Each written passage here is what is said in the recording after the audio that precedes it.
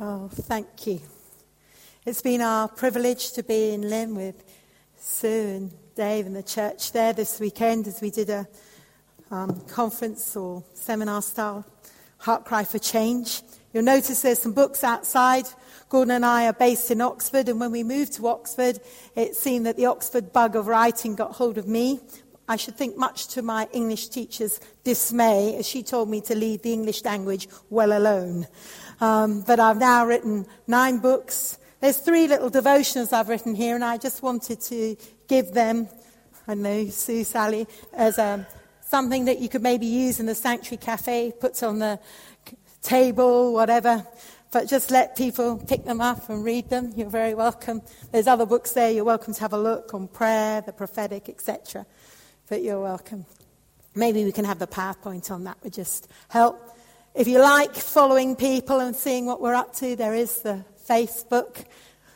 This is our family. Tim, the birthday boy, has managed to escape the photograph, but our daughter Nicola is there on the left-hand side. Our son David with his wife Jenny, and we are the grandparents of 3 Aussie grandkids.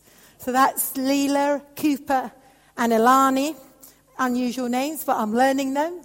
I remember little Coops kept having to train me and say, no, it's not Lila, it's Leela, Nanny. You have to say it properly.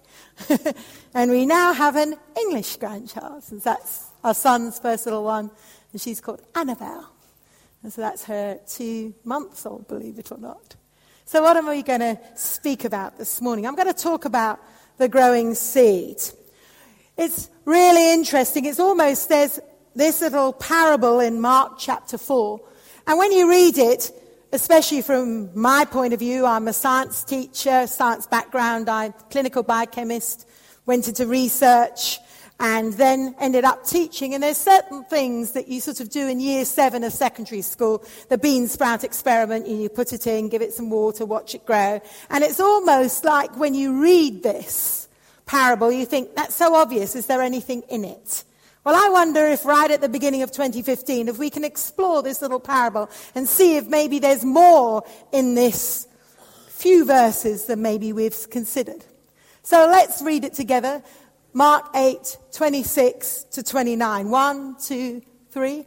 And he said, the kingdom of God is as if a man should scatter seed on the ground.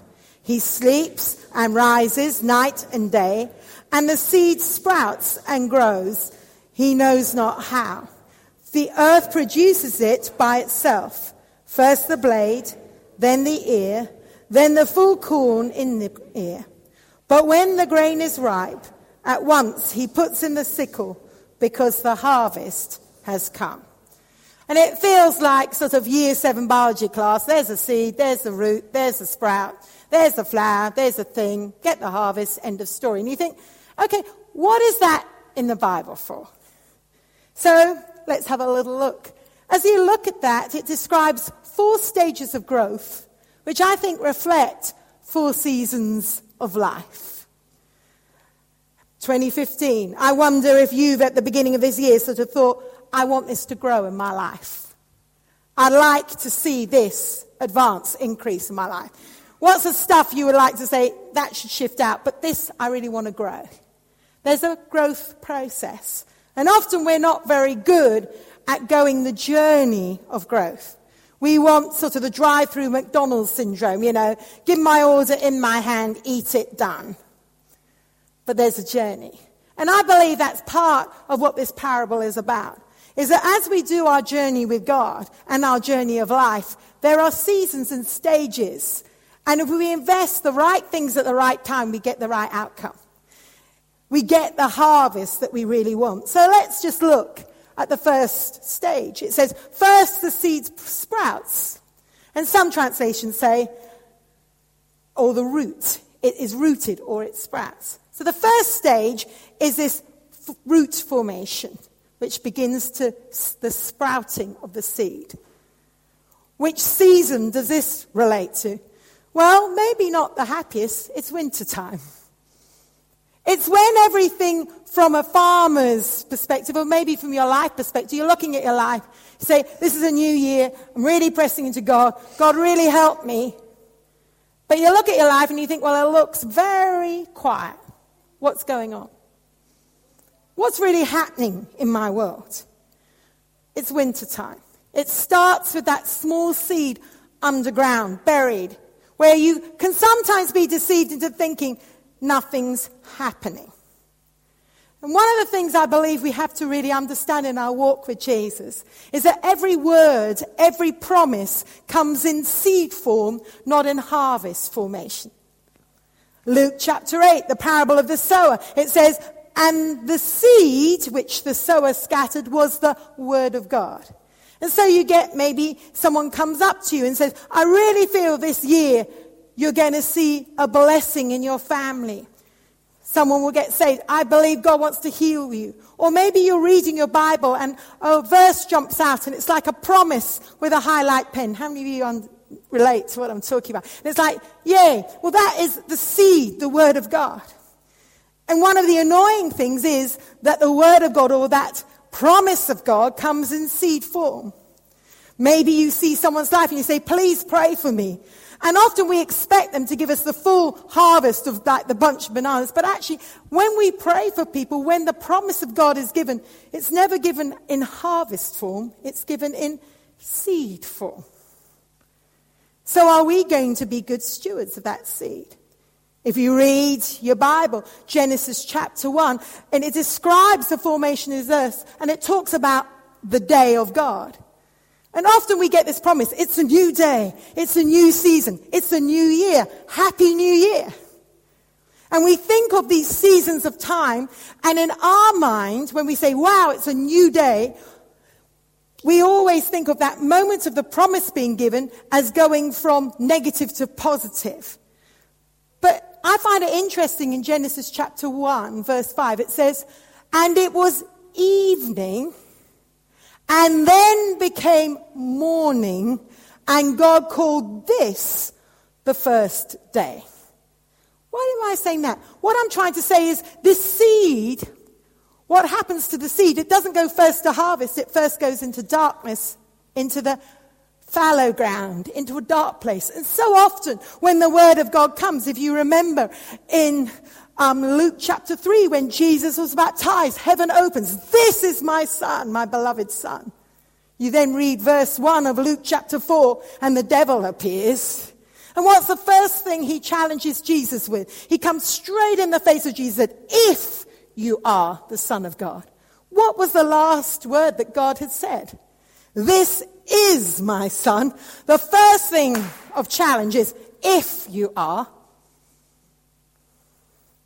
You see, the word comes in seed form and it goes into a dark place where formation has to happen. It is a new day. It's a new year. Maybe there's a new season of expectation, of promise. But are we going to be the courageous people that allow it to go into the ground, into the dark place, and work with it so that it begins to sprout and root? Are you going to take hold of that word, that sense of expectation, say, okay, God, it's my new day. It is evening. What comes after evening? Night. And often it feels, how many of you have had that process with the word of God? You get this word and you go, yay, I've got a promise. And it feels like the lights go out. It goes from evening to night time, and then the dawn, and then the full day of the sun. Do you get what I'm... So the day of God is different. Sometimes we think when we get the word, it's like, whoa, I'm going to go straight to midday harvest time. And so in this parable, when he says, you've got a word, it's in a seed form. It's going to go maybe dark. It's evening. The day of God, that expectation. Are we going to be the courageous people that are ready to put it in the ground in winter time and wait for it to sprout and root? The incredible thing about this seed is that it carries the entire DNA and all the potential to complete the project and word. In that tiny seed, that tiny promise, that tiny word of God, everything is in that word to fulfill it and bring it to harvest. Isn't that fantastic? It might look small, but it's dangerous. But we've got to engage with it. It requires work. It requires an intentional attitude that says, I'm going to put this in my life and work with it. And it might feel a bit dark and a bit unclear, but there needs to be something from our life that says, I want this. The winter time is the time for the growth of roots. How many of you love your gardening? It's the time when you invest. If you like roses, put some muck around those roots. Put something to make the roots strong. In all the winds that we've got, secure. Make sure the underground is secure. You see, if we use these opportunities of the Word of God, when we can't see anything but to understand underneath something's happening and develop that root system of faith, we'll find God can bless us. Let's look at Jeremiah 17, 7 and 8. Can you read it with me? 1, 2, 3. But blessed is the one who trusts in the Lord, whose confidence is in him. They will be like a tree planted by the water. They send out roots by the stream. It does not fear when the heat comes. Its leaves are always green.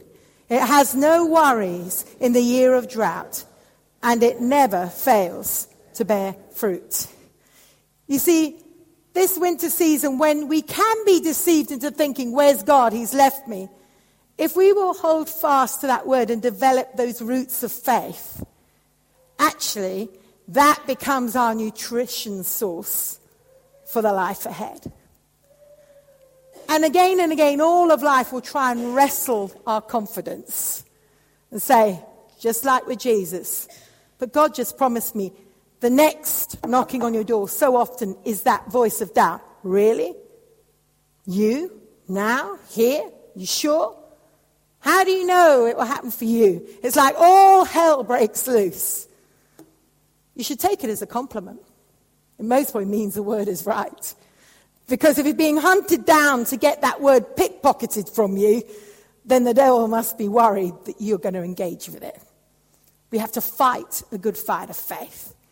I have 2 brothers, and I used to watch them, in the arm wrestling. And there was that point when baby brother was nearly going to overtake big brother, and you would watch, nothing would be moving, but everything was straining. How many of you know what I'm talking about? And there are those times in our spiritual life when we can feel nothing shifting, but we're hanging on with everything. And God says, come on, root it, ground it. Because it's in these tough seasons that we really discover where our life is anchored. Root it. Don't be uprooted.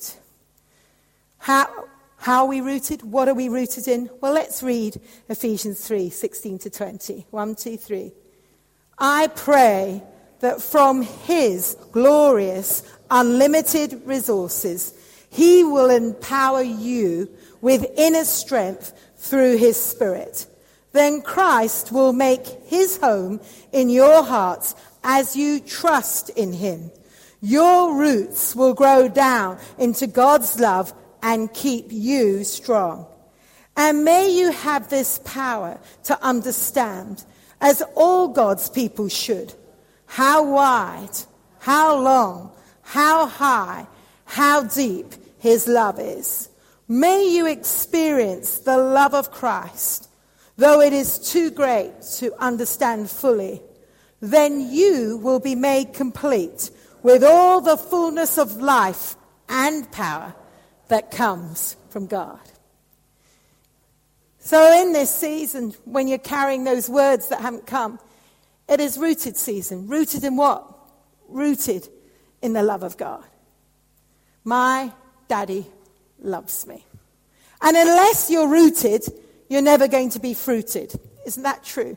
How many have been very eager in the garden centre? You've bought potted plants, but you've never really taken the time to properly root them. And so you never see the benefit of all the fruit. And so often these times of winter time, when it's blowing, it's cold, etc., we can't see it on the surface. If we don't engage in that love of God, we can miss actually what God is doing. So right at the beginning of 2015, maybe you come into this year with a bit of disappointment. Maybe there's some stuff that says, yeah, well, nothing happened. Maybe I can irritate you. An irritating woman from Oxford. But irritate your way of thinking and just say, okay, I need to change my thinking. Actually, I need to take hold, not let go. I need to root this ground. I need to put the roots down and say, no, my daddy loves me. I had someone once say to me, he said, Rachel, I believe God's got a word for you. He wants you to comfort the afflicted. And I thought, yeah, that's nice. And then he said, but he wants you to afflict the comfortable. So my excuse for being irritating. Maybe where we just got comfortable, just said, oh, well, I'm going to step back. God's saying, no, in this winter season, be tenacious, be intentional. God, help me be rooted in you. The first season. Then, after the seed sprouting and rooting, the second one is the shoot or the blade. And this is springtime. I have a chocolate Labrador, we have a chocolate Labrador called Dibley. Gordon being the vicar of St Aldate's for many years. The students liked it. But we love walking over the fields. And it's like it looks a muddy heap, but as you step back, you know what I mean. You can just see that green, that vivid green of the shoot breaking through. And you know springtime is coming. Something begins to break. And out of that season of winter, where you know you've been carrying a promise inside, but you can't see any evidence on the outside, suddenly you think, ooh, something's beginning to happen. It's the breakthrough season. Out of the winter, suddenly those dreams that have been very internal and secret and hidden suddenly begin to become more displayed.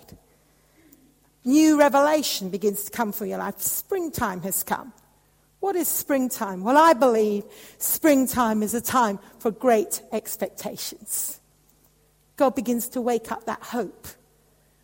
Again and again, we see those pictures, hope, and you get the little snowdrop through the ground in snowy thing. And it's that sort of picture. Wow. Out of the hardened place, suddenly, life is coming.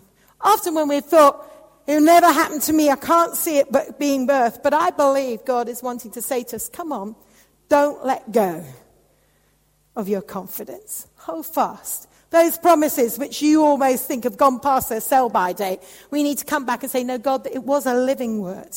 Your seed is active. I take hold of it in the ground. And Father, I can see the breakthrough coming. And it doesn't come straight to harvest. It's just those thin little bits of green. And you think, something's shifting. You see that in the story in 1 Kings 18 of the prophet Elijah. He's been up Carmel. He's challenged the prophets. He comes down from Mount Carmel and he's been praying for rain. He's prayed 7 times and suddenly his servant comes back and he says, I see a cloud the size of a man's hand. How many know when your nation has been in drought for 3.5 years, a cloud the size of a man's hand is not enough to bring the rain to reverse the curse of drought? But you see, this prophet could see that tiny cloud the size of a man's hand was enough for the breakthrough that did come. And so often, because the breakthrough only comes as a tiny little blade through a barren ground, we miss it because we're waiting for the big breakthrough, and it's actually just a tiny little. Is that a blade coming through or not? Is it green or is it still chocolate? Do you get what I'm saying? We miss it because the breakthrough doesn't look like what we expected. How many of you have discovered that you're carrying a word of God and then when it begins to come, it often doesn't look like what you thought it would look like? And then it's a bit later you look back and say, oh, this is that. Oh, that was that promise. Oh, and we have a eureka moment. And that is springtime. God wants you to have great expectation. God wants you to be pregnant with that word and then begin to say, yeah, this is it. I just really feel that God wants you to know that in this time of great expectations, there is a reaping. I was reading in the week, Zechariah chapter 9:12. And it was in the New Living Translation. And it just leapt out the page. He says, I will repay you 2 blessings for each of your troubles. How many would like that promise? A Rachel sort of thing. Well, I'll give you double for all your trouble. I will give you 2 blessings for all your trouble. Great expectations. God, I believe this is a time when we're going to see a shift, a change. We see this in Song of Songs, chapter 2, verse 10. Can you read it with me? 1, 2, 3. My love said to me, rise up, my darling. Come away with me, my fair one. Look, the winter is past. The rains are over and gone. The flowers are springing up. The season of singing birds has come. And the cooing of the turtle doves fills the air. The fig trees are forming the young fruit. And the fragrant grapevines are blossoming. Rise up, my darling. Come away with me, my fair one. For some of you, I just felt that God wants to say, you've been in a long, hard winter. There have been dreams and hopes, and the land has felt very frozen. But he sent an irritating girl from Oxford to say, come on, springtime, change of season, change of sound. Don't listen to all the negative. Take hold of those words inside. And even though you can't see the full manifestation, begin to say, yeah, I still can see it. I can still smell it. I can still hear it. I had the privilege of being in Dublin, ministering in October at the end of last year. And as I concluded the service, a girl called Claire came up to me. And she said, do you remember me? And I said, yes and no, I'm not sure. And she said, let me remind you. And she told me how I had been there the previous year in 2013. And as I had been ministering, and it was this random phrase which I've used today. I just saw her sitting there and I just said, I don't know who you are, sweetheart, but I just feel that Jesus would like to say to you, this is a new season. It's double for all your trouble. And she looked a bit tearful, and she had a young guy sitting next to her, and he sort of smiled, and I just carried on. And as the service was coming to the end, I said, I don't know why this is important, but I feel that Jesus would really love you. And she was sitting about where you were. Maybe it's for you too. And just said, I feel it's really important that you hear the sound of God, that he wants to give you double for all your trouble. And at that point, the young guy sitting next to her, really gripped her knee, looked slightly worried. And at the very end of the service, as we came to prayer, I said, just receive that word today. This is a double for all your trouble time. Well, in the October, as I was standing there, this Claire in front of me, she's got 2 little girls either side, twins, that are 4 months. She said, this is my double for all my trouble. I wasn't sure if that was a bit more trouble on top. And I said, what was it? She said, I came to church that morning. I'm not really a religious person, didn't really know Jesus, but my mum had persuaded me I should listen to you. So I came with my husband. We have tried to have children. I had just had my 4th miscarriage. And I just thought it was the end. And every time you said you're going to give double. And she said, the funny thing was, it had been our wedding anniversary. And I said to my husband, I'm getting a bit old now. I don't want a baby. I need a family. I need to catch up. And so when I said double, the husband was now getting real worried. Oh no, it's going to be those twins that she keeps talking about. Hence the great gripping of the knee. And sure enough, she had little twin girls. Both of them have come and found Jesus. And out of that place of darkness and difficulty, great expectations had come in many ways. Wintertime, the hidden season. When you've got a word, that seed that's like an irritant, sand in the oyster, that you know should become a pearl. Don't give up because it looks dark. Springtime, then the shoot. Great expectation. Let hope arise. Cherish it, nurture it. 3rd season. Now the flowers appear, or the head appears. This It's summertime. Suddenly, we're out of the darkness. The heat feels warm, feels great, smells sweet, flowers are around. Suddenly, this is a time of rapid growth. But the Bible is really interesting about summertime. Summertime is almost sweet and sour. It's that sweet because, wow, it smells great, feels great, love it. Winter and darkness is gone. I feel a bit more independent, a bit more capable. It feels like life is good. But again and again in summertime, we are warmed. Be very careful when it looks like it's going great, because you're nearly there, but you could so quickly miss it. Just look here in Deuteronomy chapter 4, verse 9. Just read it with me again. Only be careful and watch yourselves closely, so that you do not forget the things your eyes have seen, or let them fade from your heart as long as you live. Teach them to your children and to their children after them. And there's this sense of don't grow familiar with precious things. Because in summertime, everything seems easy. It grows easy. How many of you know you're out there chopping, cutting that grass? You know, wintertime, yay, don't have to even look at it. Suddenly, summertime, you think, can I do it every week? And it's like, seriously, what's going on with this grass? Maybe every 5 days. You know, suddenly everything's growing. It's not a struggle to make stuff happen.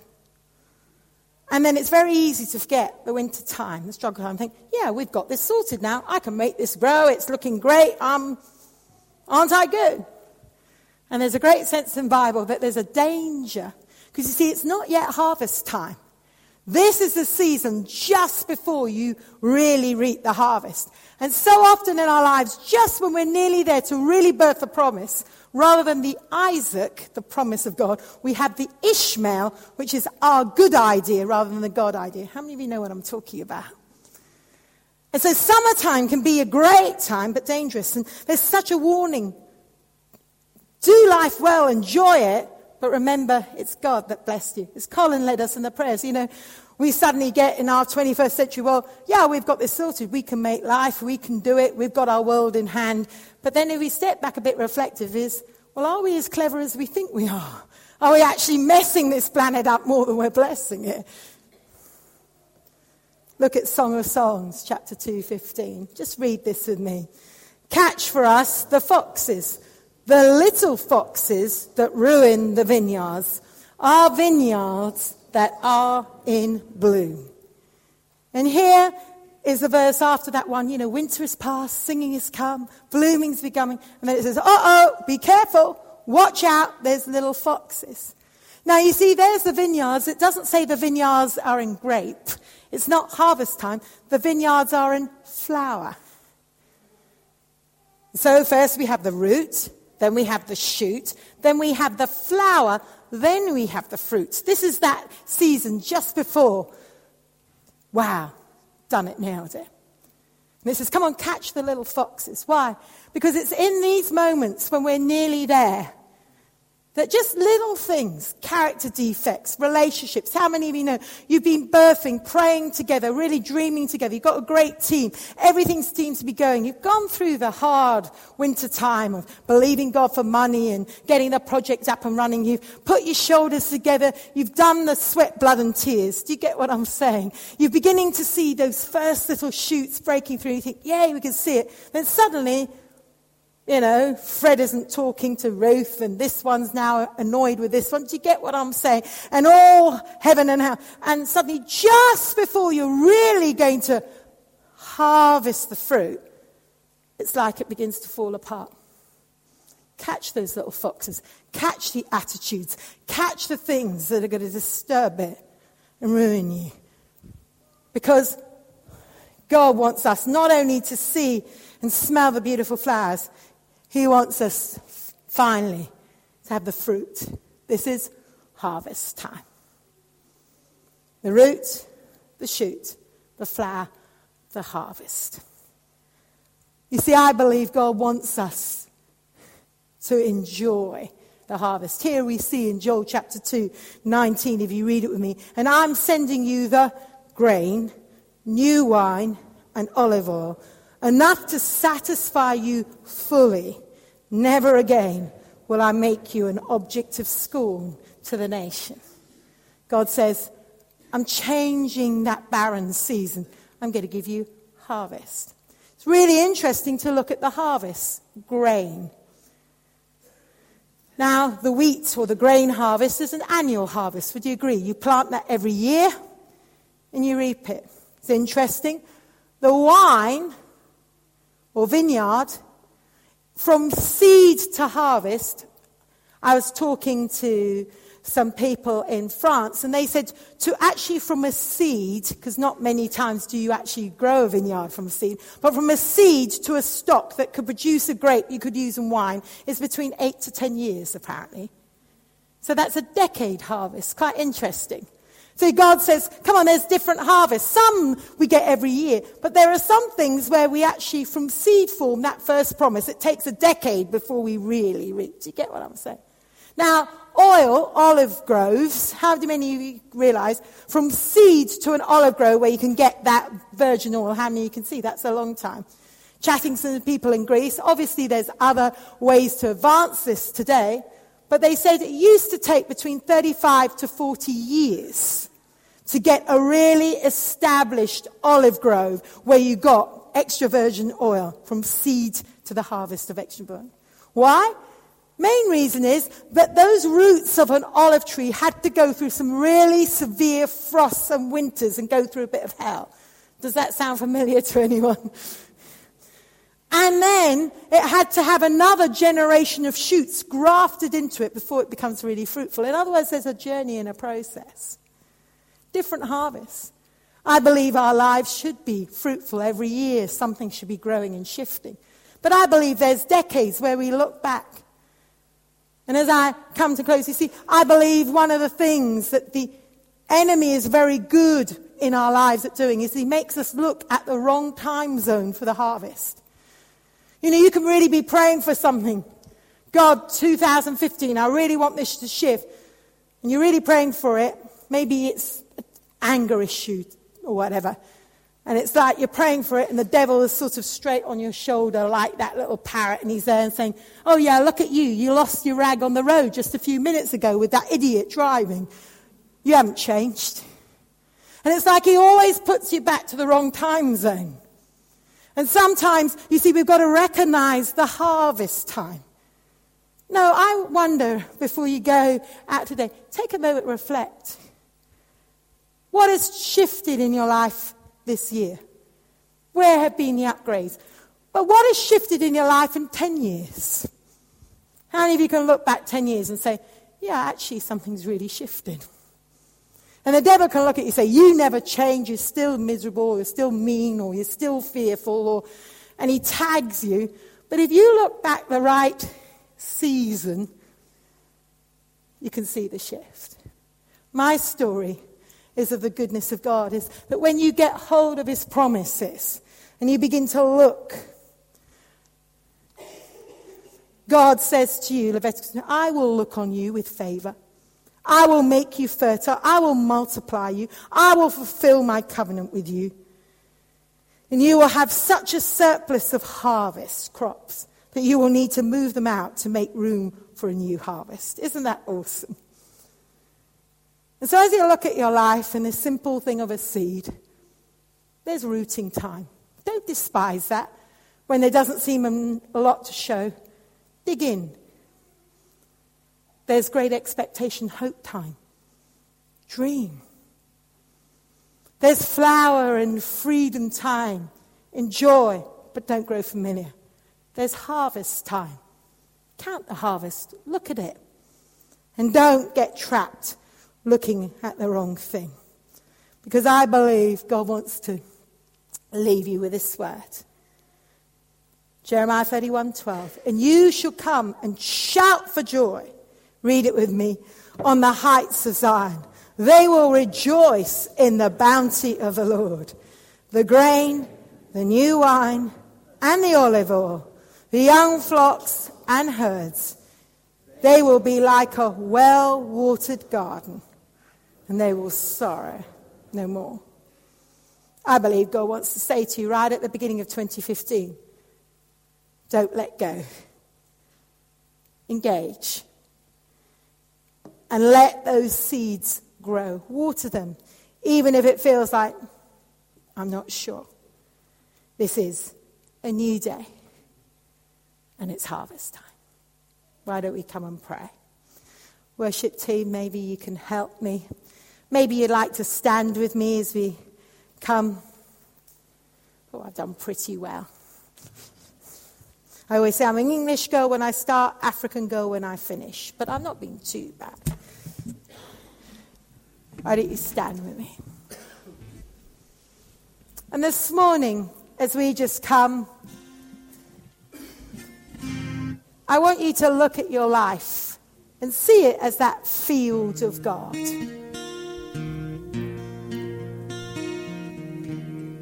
And I want you to look at Jesus.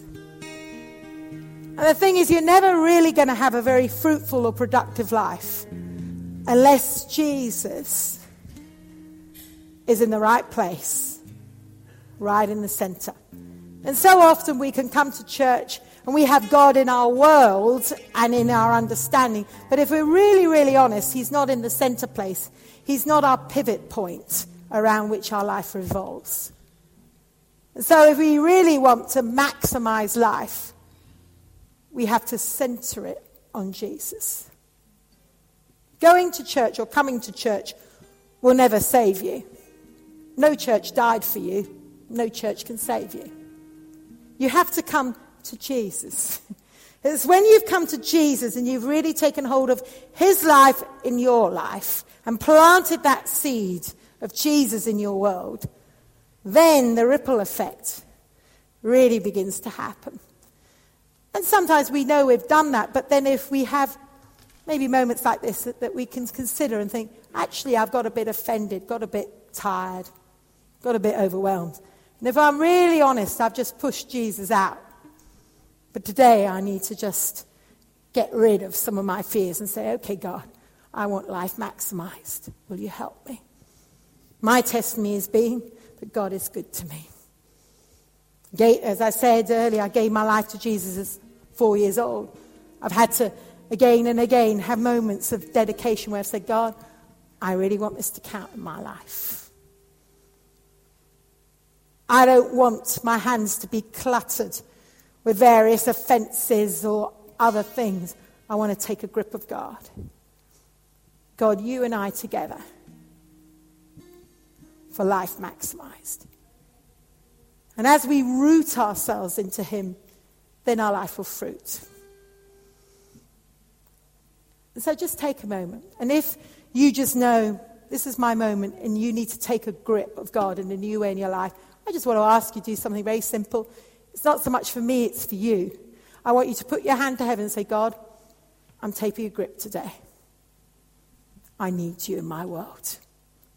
Just put that hand up to heaven. Just imagine you're taking hold and say, God, you and I together, I need you in my world in a whole new way. And as you do that, I want it to be that grip of faith. God, I believe you're going to help me. God, I'm sorry where I've just let go, but today I'm taking hold in Jesus' name. And I wonder if we could just pray this together. 1, 2, 3, just say it after me. Father, today, I ask you to help me keep you in the right place in my life. I'm sorry for the poor choices that I have made.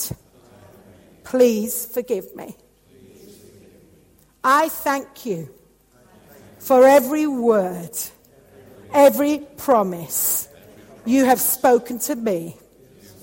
Help me take a grip, plant them, water them, birth them, and harvest them for your glory.